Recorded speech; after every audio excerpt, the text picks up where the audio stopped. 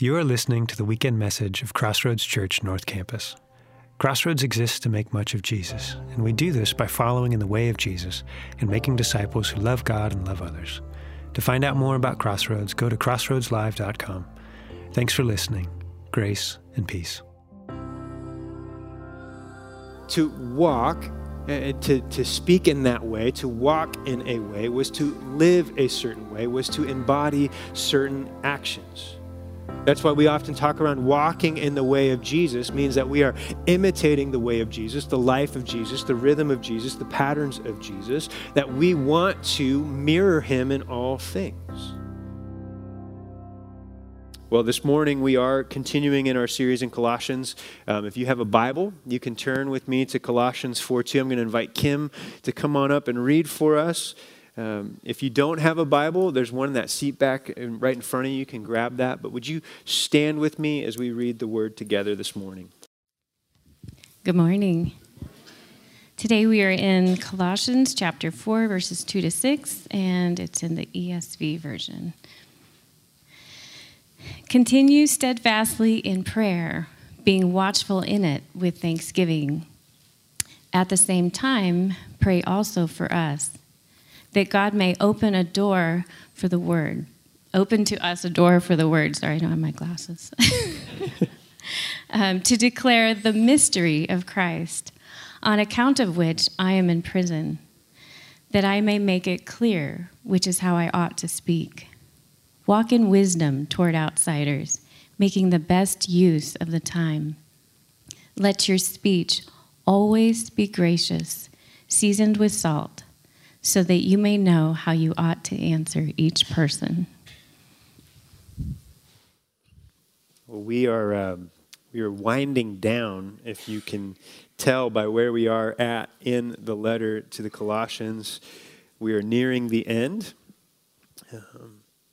And last week, we spent some time looking at how the rule of Christ should affect our house rules, how we should engage with those that we're constantly in community with.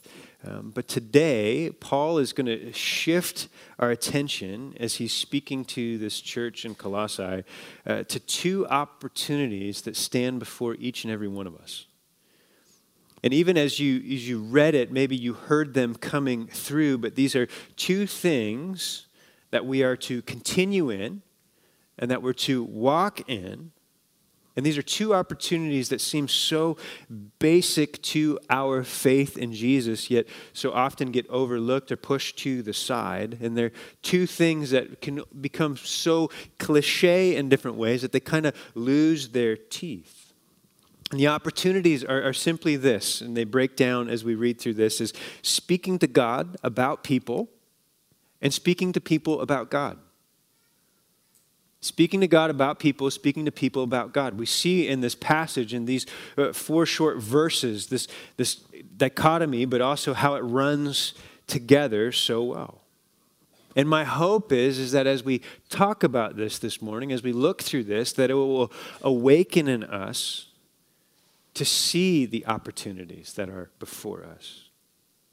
I was reading something a while back, but it came back to me as I was looking at this passage that I found absolutely fascinating to the times we find ourselves in. There was a 2019 Barna Group study. They often will ask questions of the church and do broad, vast surveys to see what are kind of the important habits of people and where people are thinking around their faith. And they did this in particular talking to millennials, to Generation X, baby boomers, and elders. And so they were looking at those generations, asking them a series of questions. And there was one question where there was 97% agreement on, that everyone said, no, this is good, this is true. And that question, or the answer was, the best thing that could ever happen to someone is for them to come to know Jesus. The best thing that could ever happen to someone is for them to come to know Jesus. Now, you hear us talk about that all the time. We are not in disagreement with that. I am not in disagreement with that. I want to make much of Jesus in every way, shape that I can because he is the truest thing I know. My life has been shaped and formed by him and continually being shaped and formed by him. And I know that many of us in this room would say, yes, I could get on board with that. And so you have these 4 generations all saying the best thing that could ever happen to someone is for them to come and know Jesus. Now, what I found fascinating is in that same study, they took the millennial generation, and some of the other generations, there was a significant number that agreed with this statement as well, but 47% of millennials, so almost half of those that were a part of this study, agreed with this statement. It is wrong to share one's personal beliefs with someone of a different faith in hopes that they will one day share the same faith. Right? So you catch that? It is wrong to share one's personal beliefs with someone of a different faith in hopes that they will one day share the same faith. Now, I read that and my brain broke a little bit because I'm like, on one hand, you're saying the best thing that someone can experience is to know Jesus. But one of the worst things you could do is tell them about it, right? To try and change their mind. See, again, this is speaking to generations, and we're seeing this kind of wrestle with what does that mean to share your faith? What does that look like for us? Are we just looking for converts? What does that mean? Because I know in this room there's all sorts of different ideas about this. Some of you have experienced what it means to proselytize or evangelize, and some of you have seen the beauty firsthand of a life changed by Jesus when someone encounters Jesus, and it's this beautiful moment that you got to participate in as God swept in and moved in an incredible way in the life of someone that you know and love. And some of you have sat next to someone as you experienced one of the most awkward presentations of the gospel that made you uncomfortable. As like, oh my goodness, why are you trying to close the deal right now? I can't believe you're doing this. And you felt this wrestle, this tension in yourself of like, is this really how we should be doing this? Are we just looking to win an argument? Is that what this comes down to? See, but in thinking about this and overthinking about this, many of us miss the opportunity that is before all of us to share our faith. Because too often we'll hide behind phrases like, well, that's not my gifting. I'm not an evangelist. That's not who I am. That's your job, right? Like I get that all the time. Isn't that your job? Like, aren't you supposed to do that for us? I'm like, that's not my gifting either, okay? Like, back off. I'm a pastor shepherd. No, but when we start to create excuses, right, the Bible starts to eliminate those for us pretty quick. Because Jesus told us that we're all to make disciples of all people. That wasn't just for a few, the Green Berets of Christianity. No, that's for all of us are to step into that. And so this morning, as we look at this passage, my hope is that we can begin to reframe this conversation. That one eliminates our self-imposed excuses, but also helps us to see the beauty of the opportunities that are before us.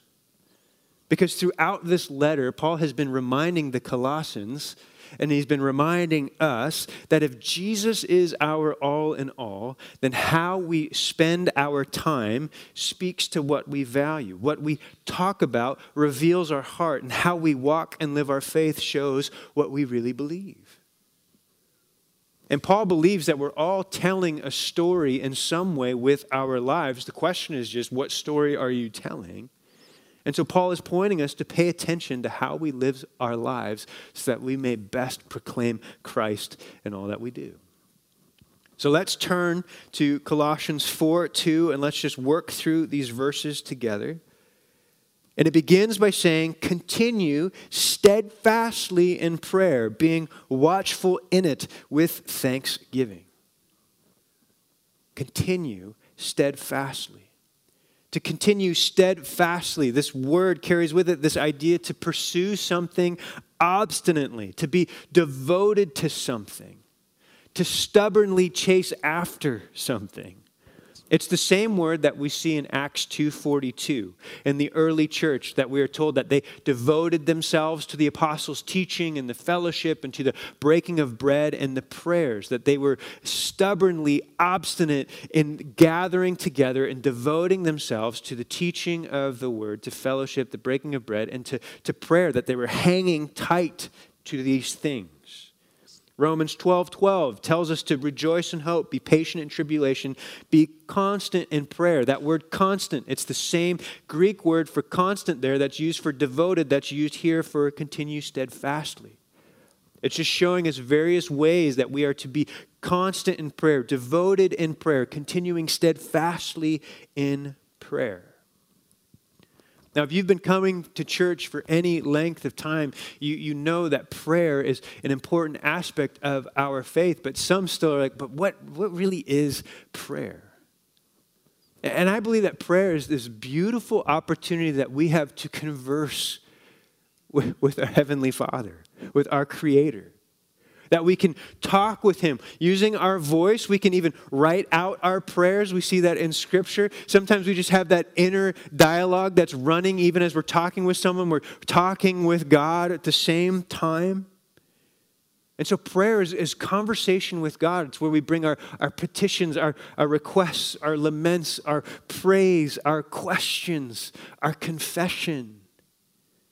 It's coming before the Lord and it's talking with Him. But prayer is dangerous. Because when we pray, when we show up and we converse with God, and it's a two-way street where we're not just talking at Him the whole time and we allow Him to speak to us, what we experience is what Richard Foster said, that to pray is to change. That when we come before the Lord and we say, your will be done, and that starts to change the way in which we're looking at our lives and our actions. That suddenly the rhythm of our heartbeat begins to match His. That's what we're doing when we come before Him. That's what we do when we're pleading with Him, when we're bringing our questions, when we're bringing our frustrations, like, Lord, why aren't you doing something? And we pause long enough for Him to speak into us in those moments. Prayer is to change us.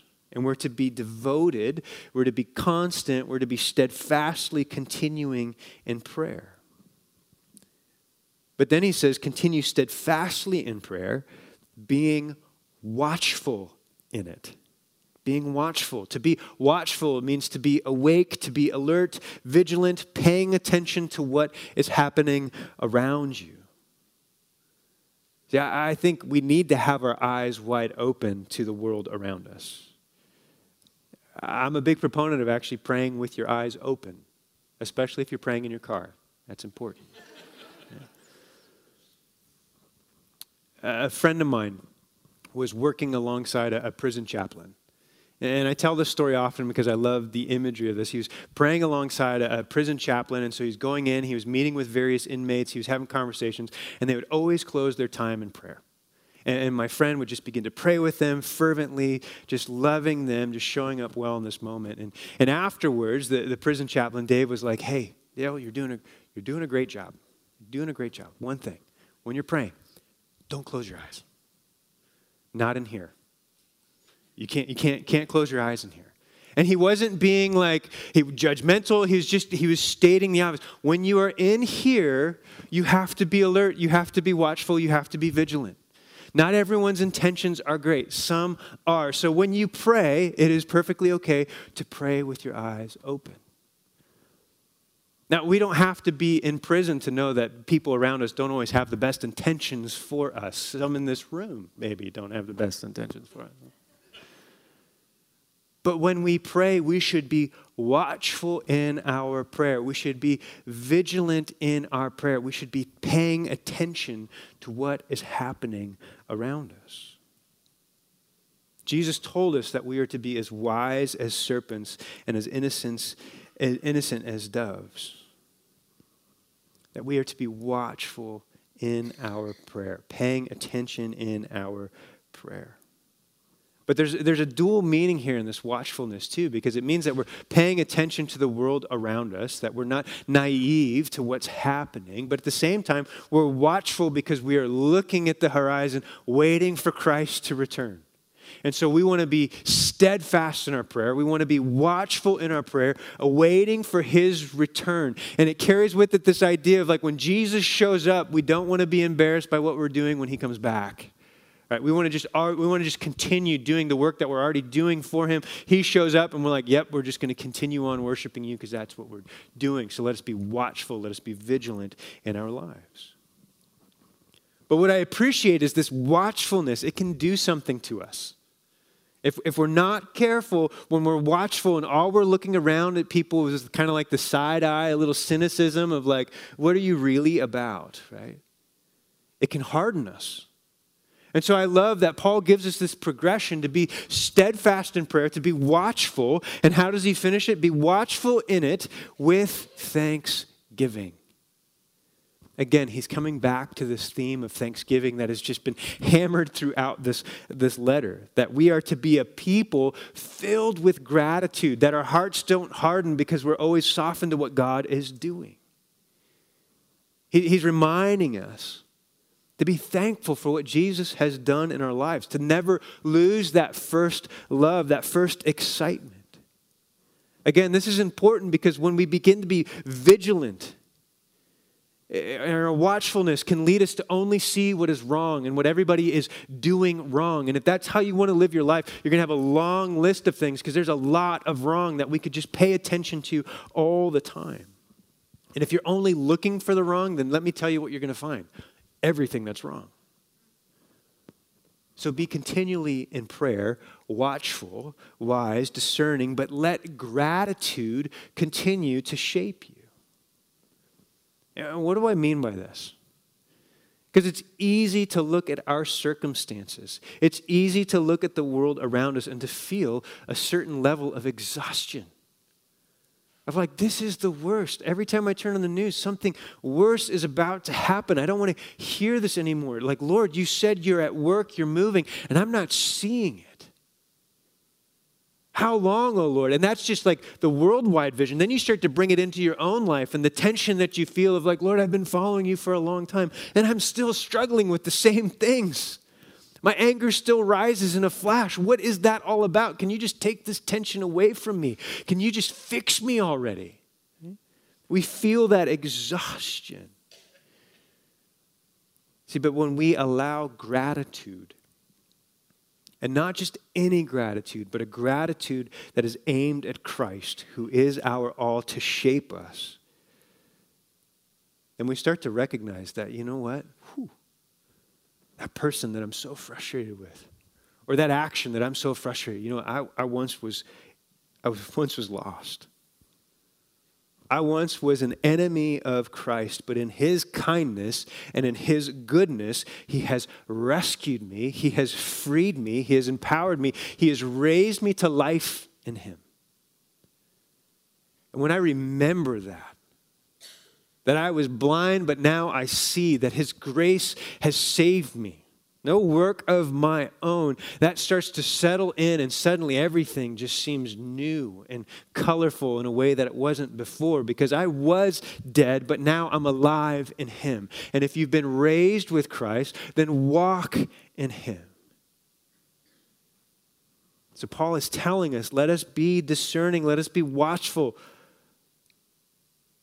But let us also live the goodness of the kingdom, even in the brokenness of the chaos around us.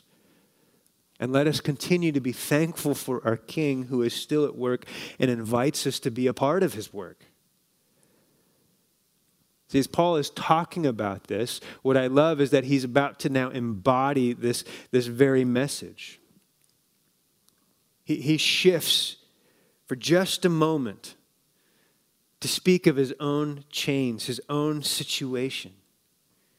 And what he does in this moment is he asks for prayer, but the prayer he asks for is not the prayer that I think any of us would expect for him to pray for. It's verse 3. He says this, "At the same time, pray also for us, that God may open to us a door for the word to declare the mystery of Christ, on account of which I am in prison, that I may make it clear, which is how I ought to speak. Paul suddenly said, I want you to pray steadfastly. I want you to pray watchfully. I want you to pray with thanksgiving. And by the way, could you pray for us? And the us that he's referring to here is Paul, Timothy, and most likely Epaphras, who is giving him the report of this. Like, would you pray for me and my ministry partners as we're currently in prison? And we would think the prayer would be, would you pray for us that we would be free? But what is he consumed by? Was Paul speaking out against the injustice of his captors? Was he speaking out against the paganism of Rome in this moment? No, it's the truth of Christ that was so consuming to him. It's the message that he longed for everyone to hear. And so he begins to ask for prayer that he could speak with clarity this message that God had given him. This truth of a king that has come to set his people free, a king who has conquered our greatest foes and invites us into real life with him. So he says, pray for us, that God may open to us a door for the word to declare the mystery of Christ. The mystery of Christ, this theme that we see often in Paul's writings. He most clearly defines it in Ephesians 3:6. In Ephesians 3:6, he says this mystery of Christ is that the Gentiles are fellow heirs, members of the same body and partakers of the promise in Christ Jesus through the gospel. This mystery that Paul wants to make clear to everyone is that Jesus has come so that everyone who calls on the name of Jesus may have life in him. And that's his prayer in this moment as he is in chains, as he is in prison. Would the message continue to be free? And would the message continue to be clear? And he even says, I want to declare this mystery on account of which I'm in prison. Because he knows he's in prison for proclaiming these very things. But notice he's not defeated. He's not angry. For him, he's like, no, this is a worthy reason to be in chains. And if in my suffering I can proclaim Christ, then it's worth it. If I literally have a captive audience because the jailer who is with me has to be with me, well, he's going to get to hear all about Jesus. And he sees the opportunity in that. And then, he asks for prayer in a way that I think speaks to the humility of Paul that we can often lose in our view of him because we just see Paul in this brashness, and he wrote so many things, and he's so prolific, and he's so complicated in his thinking, and man, he must have just had it figured out. And yet here he's saying, would you pray for me that I may make it, the mystery of Christ, clear, which is how I ought to speak. Even Paul is still wrestling with how can I make it that much clearer? How can I eliminate one more hurdle for somebody so that they can see clearly just who Jesus is? Now that should give each of us some confidence. Because we look at it and we're like, well, of course Paul could answer anyone with the hope that he has, right? And even still, he's like, no, I can, but would you pray that that would just continue to be clearer and clearer in my life? It's a prayer that I plead for. It's a prayer that Spurgeon, the great preacher, one of the proudest things that he would show people when he would walk them around his church was there was a room that he called the boiler room where he had a bunch of people that were constantly praying as he preached. He's like, this is what I love because I need this. There's some of you in this room, and I always feel so selfish in these moments of like, please pray for me, but seriously, please pray for me. Because I want to be clear with my words when I'm proclaiming the truth of Scripture, that I wouldn't muddy it with anything, that it would get clearly to Jesus, that anyone who walks into this room that is far from him may hear the truth and the hope, that all things were good when God made them. He created the world around us and it was beautiful. It was very good until sin entered the world. And how did that enter in? Through our rebellion against God. We thought we knew better. We thought we had a better way. And sin entered in, creating a rift in the relationship with God. Sin and death now marred everything. But God, in his ever-loving kindness, continued to pursue us until ultimately he sent his son, Jesus, to live the life that we could never live on our own, to pay the cost that we could never pay on our own, And Jesus died upon that cross that we celebrate on Good Friday, taking upon him the death that we so deserved. He was laid in a tomb, not to stay there, but to rise again, conquering death once and for all, proving that he is the true and righteous King, come to set all things right. And there will be a day when he returns, and he will wipe away every tear from your eye. And that is the invitation that stands before each and every one of us, that all who call on the name of the Lord Jesus will be saved. And this is the clarity that Paul is urgently asking for. Would you pray that I would be clear to my captives, for anyone who walks into this room, that I would clearly make them know I am not the answer, but it is Jesus that is the answer that you are looking for. This was Paul's prayer, and a prayer that I think would do us well to emulate. To pray for ourselves too. Lord, would you give me a clarity around just who you are, that I could speak that with a boldness, that if anyone should ever ask me, why do you follow Jesus? That in that moment you wouldn't feel that sudden sense of like, I think I'm going to throw up. I don't have the answer to the test. But instead you'd be like, I've been waiting for you to ask. And let me tell you what Jesus has done in my life and what my experience has been. So Paul is telling us that we are to continue steadfastly in prayer, watchful, vigilant, with thanksgiving, praying for open doors, praying for clarity, and communicating the good news. But I want to stop us just for a second here and ask, how do we do this? How do we practice being steadfast and constant and devoted in prayer? Well, we don't just jump into a marathon, do we? Right? You don't just decide one day, I want to run, so I'm just going to go all the way and do a marathon. No, you pace yourself. And it's the same thing with prayer, that we need to pace ourselves, that we need to set up daily rhythms in our life, that we begin to have those conversations constantly throughout the day. And if this is not something that you are practicing intentionally, let me encourage you to begin. If you've been following Jesus for a while and you just kind of talk to him in emergency situations only, that's great. I'm glad you are. But you can have more of a conversation with him throughout your day.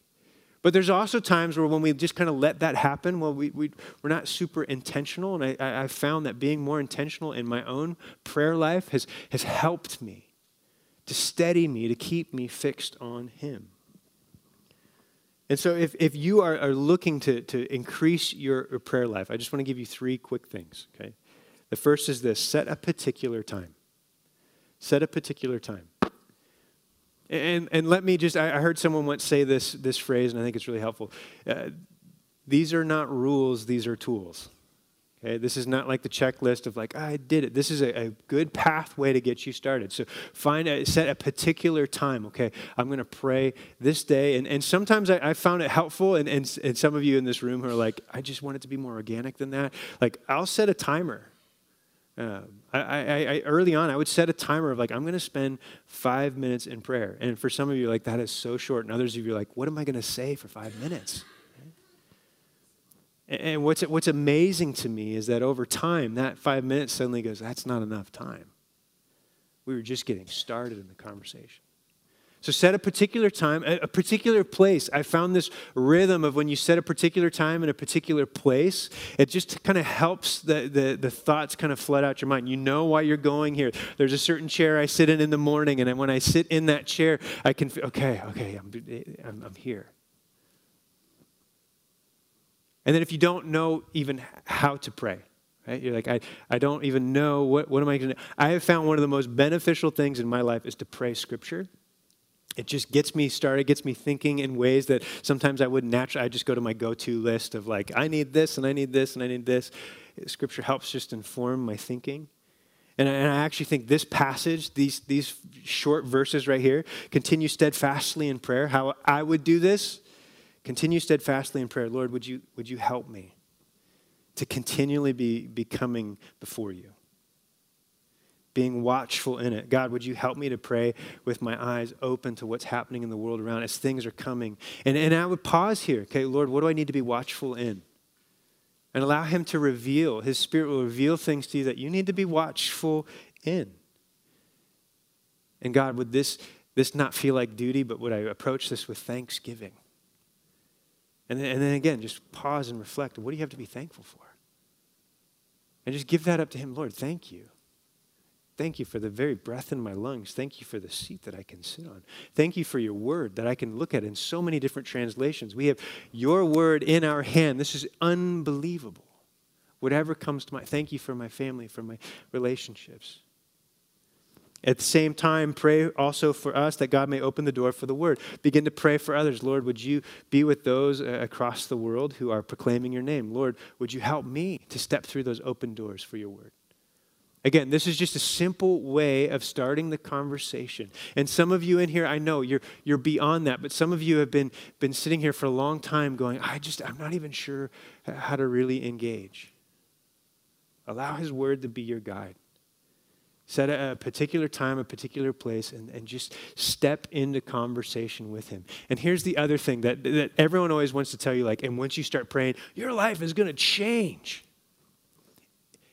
It can, but there's some days when you're praying and you feel like, wow, I don't think anything shifted today. I don't think I saw anything new today. But there's this incredible compounding effect of our interactions with God over time where he is moving and shifting us, where suddenly we start to recognize, oh, my prayers are shifting. My heart is seeking things that are of you. Lord, I've been praying that for a long time, and now I'm seeking, oh, you're doing it, right? Which is so often how I feel like he moves in our lives in these subtle ways where we don't even realize it until we've kind of stepped forward in him, and now we see it. So take some time, begin the practice to continue steadfastly in prayer, watchful and with thanksgiving. So Paul is telling us to speak to God about people, right? To pray for others, to come and talk with him. And now he's going to shift in this next part to how we speak to people about God. Verse 5 says, walk in wisdom towards outsiders, making the best use of the time. Let your speech always be gracious, seasoned with salt, so that you may know how you ought to answer each person. So again, he walks with this imperative, or he begins with this imperative to walk. Walk in wisdom, Sophia, towards outsiders, making the best use of your time. To walk, to speak in that way, to walk in a way, was to live a certain way, was to embody certain actions. That's why we often talk around walking in the way of Jesus, means that we are imitating the way of Jesus, the life of Jesus, the rhythm of Jesus, the patterns of Jesus, that we want to mirror him in all things. And so here Paul is saying, walk in wisdom, embody wisdom as you move about your life, and walk in wisdom towards whom? Outsiders. Now, this term that he's using here, he's speaking to those outside the church, those that you encounter that have no faith in Jesus yet. They may have heard whispers of who he is, but they're not currently following after him. So pay attention to how you walk with wisdom towards those outside the faith. Making the best use of our time. This idea of making the best use of our time, it's actually like a financial term there, to redeem the time, to buy up all the time. Every opportunity you have, you want to hoard that, grab hold of that, take advantage of that, make the best use of your time when you're walking in wisdom towards outsiders. And what's that wisdom founded on? Is it on your own thinking? No, it's patterned after the way of Jesus. It's patterned after living a life that seeks the wisdom of Scripture, that we are embodying these truths in the way we act towards those outside, making the best use of our time. And then he says this, let your speech always be gracious. Let your speech always be gracious. How many of you feel like you are just so gracious right now, right? Let your speech always be gracious. Proverbs 25:11 says, a word fitly spoken is like apples of gold in a setting of silver. It's this incredible gift. When you experience the gracious speech of others, when you're not expecting it, it really is a gift. It really can change the whole complexion of a conversation when there's a graciousness that is driving that. Let your speech always be gracious. When you're talking with those around you, are you lifting the conversation or are you bringing it down? Are you able to be kind and fair in the face of adversity, or do you find yourself slipping immediately into anger? Are you able to speak to others in a way that is honest and honoring, even when they are not around? Right? And if you find yourself always talking about other people when they're not around and it's not honest and honoring, you should just keep your mouth shut. Ephesians 4:29 says, let no corrupting talk come out of your mouths, but only such as is good for building up, as fits the occasion, that it may give grace to those who hear. Imagine if we were known as a people that were giving grace to those who hear, that we were always building up, that we were speaking words fit for the occasion. This is a continual prayer of my own, that I wouldn't be too cautious with words, but also that I wouldn't hold back or come in like a sledgehammer when really what is needed is just a small hammer. We have to think of the ways in which we speak and the power of life and death that hangs in our words. And so he tells us to always be gracious, seasoned with salt. I'm a firm believer that salt makes everything taste better. Right? It just brings out flavor in anything that it's added to. But salt is also a preservative. And we, as part of the kingdom, are called to preserve the goodness of the kingdom. That's why Jesus in Matthew 5:13 says, you are the salt of the earth, but if salt has lost its taste, how shall its saltiness be restored? It's no longer good for anything except to be thrown out and trampled upon people's feet. We are called to be salt. We are called to add flavor. We are also called to preserve the good that we see. I remember there's a saying, and you've probably heard this, that you can lead a horse to water, but you can't make them drink. And there was a wise woman I knew who, she loved the Word of God. She's a phenomenal teacher, and she just lived out the message of the gospel. And I remember talking with her, and she said, yeah, you can lead a horse to water, but you can't make them drink. But you can salt the oats, right? You can make that, right? I did the same thing. I was like, you can make them thirsty, can't you? Right? And I believe that's what Paul is reminding us of, that we are salt. And that when people see the way in which we live for the kingdom and for our King, that it should make them thirsty. Like, I want to be in on that. I want to experience what he has to offer. I want to experience the transformation that you've seen in your life. I want to experience this grace that seems to so permeate who you are. So Paul is telling us our lives should make people thirsty for the kingdom. It should draw them in, and not to us, but to our King who has made this possible. So we need to be paying attention to our speech, that it's gracious, that it's seasoned with salt. See, if someone were to know your faith only by the comments you made online or under your breath, what story would they be hearing? See, our speech should make people thirsty for Christ. And it continues, season with salt, so that you may know how you ought to answer each person. And this is suddenly where we feel this like heap of pressure come upon ourselves. Walk in wisdom towards outsiders, making the best use of time. Even there, right, we feel a little tension of like, I have to buy up all this time. I've got to make every moment count. Let your speech always be gracious, seasoned with salt, so that you may know how you ought to answer each person. Have you ever found yourself in a conversation with someone or thinking about a conversation you're going to have with someone, and you have no idea what you're going to say or how you're going to say it. Like you know there's this tension point coming up, and you're like, I don't even know how to enter into this well. See, what Paul is reminding us is that when we make it a continual habit, that we are in prayer, that we are watchful, that we are thankful, that we are allowing God to season our lives with his graciousness so that it just comes out of us when we speak, that when we practice walking in wisdom towards outsiders with graciousness, that it's going to become easier in these moments. Not easy, but easier. So let me say this, because I often think one of the biggest hang-ups we have in how we walk with those around us, or how we walk with those who are outside the faith, as we begin to think, well, what if I say something wrong? What if I blow it?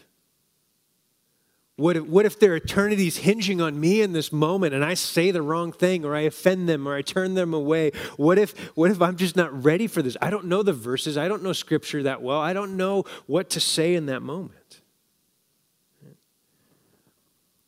And just to calm your fears, remember, you're not the answer. You're not. You're simply pointing to the answer in Jesus. And if you find yourself in a conversation where someone is curious about your faith, the best place you can start is with what Jesus is doing in your life. And if they ask a question that you can't answer, say, well, let's find that answer together. Don't make something up. But here's the other thing that I think we forget. You're never alone in that conversation. The Spirit of God resides in you, guiding and leading you, bringing words to mind and helping you at all times. Jesus told the disciples, you're going to be brought before the authorities. You're going to be brought before all these people. In Luke 12:12, what does he say? The Holy Spirit will teach you in that very hour what you ought to say. You're not alone. So let us trust him in those moments. Let us pay attention to him and be listening for him in our conversations. Because when we start to put all that pressure on ourselves, it shows, doesn't it? We start to tense up a little bit in those conversations, and we're not maybe as free or as natural as we normally are. I know for me, I distinctly remember I was riding in the car with some of my friends in high school. And they all knew I went to church, and they all knew, like, oh, Andrew always talks about this. And I was riding in the car with two of my really good friends, and I'm in the back seat, and one of them just says, okay, I'm curious. What is this Jesus thing all about? Like, it's kind of weird to me. Can you just tell me what it's all about, right? And in that moment, I like fumbled and I stumbled and I was like, oh, well, and I was like racking my brain, right? For like, how do I perfectly present this so that I can win them both in this car? And I can't wait to tell everyone that they've come to Jesus. All these things flying through my head. And I stumbled around, and then finally, the Lord was just like, speak to what I've done for you. And I shared with them out of that, of how I'm following Jesus and what that means for me. We didn't park the car and suddenly they both came to the Lord. No, but they suddenly understood in a different way the truth. And in that moment, I was reminded of God's ability to just speak to us, to calm my fear. What if they don't want to be my friends anymore? All those things. No, he just took that moment. And I've experienced that throughout my life in moments where I feel this hesitation of like, oh, what if they're offended? Right? It gets back to that stat we saw with Barna of like the best thing that someone can experience is knowing Jesus. And then 47% of millennials are like the worst thing you could do is try and convert them. Right? Because we get this fear in our head that, well, that seems offensive, that seems... But what Paul is reminding us in this moment is that each of us plays a part. Each of you in here have a sphere of influence in your life, and nobody else has. God's given that opportunity to you to step in and live out the story of his goodness to all those who are around you. You get to share that with them. You get to participate in what God's doing in their lives. Now, when we think about that, suddenly now we're like, maybe I do need to pray steadfastly and continually with thanksgiving.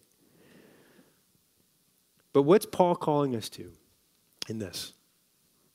Well, there's three things: to walk in wisdom, to watch your words, and to waste no opportunity. To walk in wisdom. This is always hard to flesh out. What does that mean to walk wisely? Well, are you honoring God and his truth in your actions? It's a simple filter. It's not the end all be all, but am I honoring God in this moment in my actions? Or am I making this about myself? Right? That's a pretty good indicator. When we're just making it about ourselves and our feelings, well, usually we're not walking in wisdom. We're walking in our feelings. But am I honoring God with this action? Am I honoring God in what I'm stepping into? With those who are around us, am I watching my words? Are my words seasoned with graciousness? Are my words salty, not like a sailor salty, but like salty in that they're drawing people into Christ? And then waste no opportunity. We have these open doors that kind of just crack every once in a while with people in our lives. And some of you know exactly what I'm talking about because, like me, you have those moments where you see it crack and you didn't step through it. And you feel that. And then you have other moments where you saw the crack and you stepped through it, trusting, okay, Lord, I'm going to go here because you've given me that opportunity. I'm going to trust you in this moment. Would you give me words to speak of the goodness of who you are? And when we have those opportunities, we must trust the Spirit. Must be quick to point to life. And I think one of the best things that we can do is continually to rehearse as an act of worship the answer of hope we have in Christ. Why do you hope in Christ? Why have you turned your life over to him if you've begun to follow him? Just start playing that out in your mind. Why did I ever do this in the first place? And suddenly you have an answer for anyone who ever asks you. See, too often we're just looking to simply win an argument. That's not our job. Our job is to lead people to life, and that life is found in Jesus and in Jesus alone. I think why so many of us are afraid to share our faith is that we're unsure if we're doing it right, or if we've got the Loctite argument or the right answer. And I just need you to know, I've seen very few people argued into the kingdom of God. But I've seen many people invited by the hope that they've seen in the life of others, invited by the hope that they've seen in the life of Jesus. And the whole fear of proselytizing, evangelizing, conversion, again, our aim is not to make converts. It's to make disciples. Lifelong followers of Jesus, not those who just check a box for fire insurance and say, oh, got out of hell, that's great. No, we want people who are going to engage and submit their lives in obedience to Jesus, to step into life with him here and now and begin to grow in their sanctification as they're sealed with the Spirit and he's moving within them. That's the beauty of what we get to invite people into. And so here Paul is reminding us to be a people of prayer, watchful and thankful, to be clear with our words, to be wise and discerning towards those outside, gracious in our speech, ready with an answer. And he is confident this is possible. And I love it. Paul is confident this is possible, not because of who you are, but because of Christ in you, who is the hope of glory. So may we never lose sight of the hope we have in him, and may we continue steadfast in prayer and wise in our walk. Will you pray with me?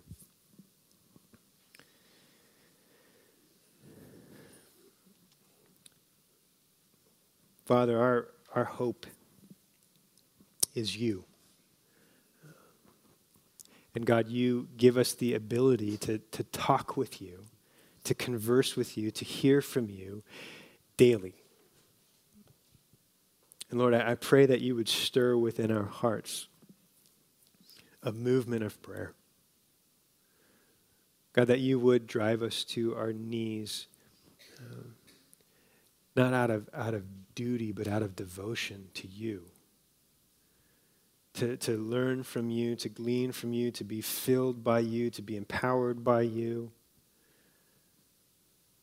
So that, Lord, as we move throughout our days, we are overflowing with the grace that we have received from you, that our speech has been seasoned by our time with you.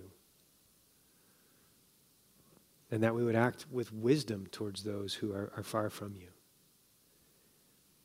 That we would be gracious, but true. Lord, would we never back away from living for your kingdom?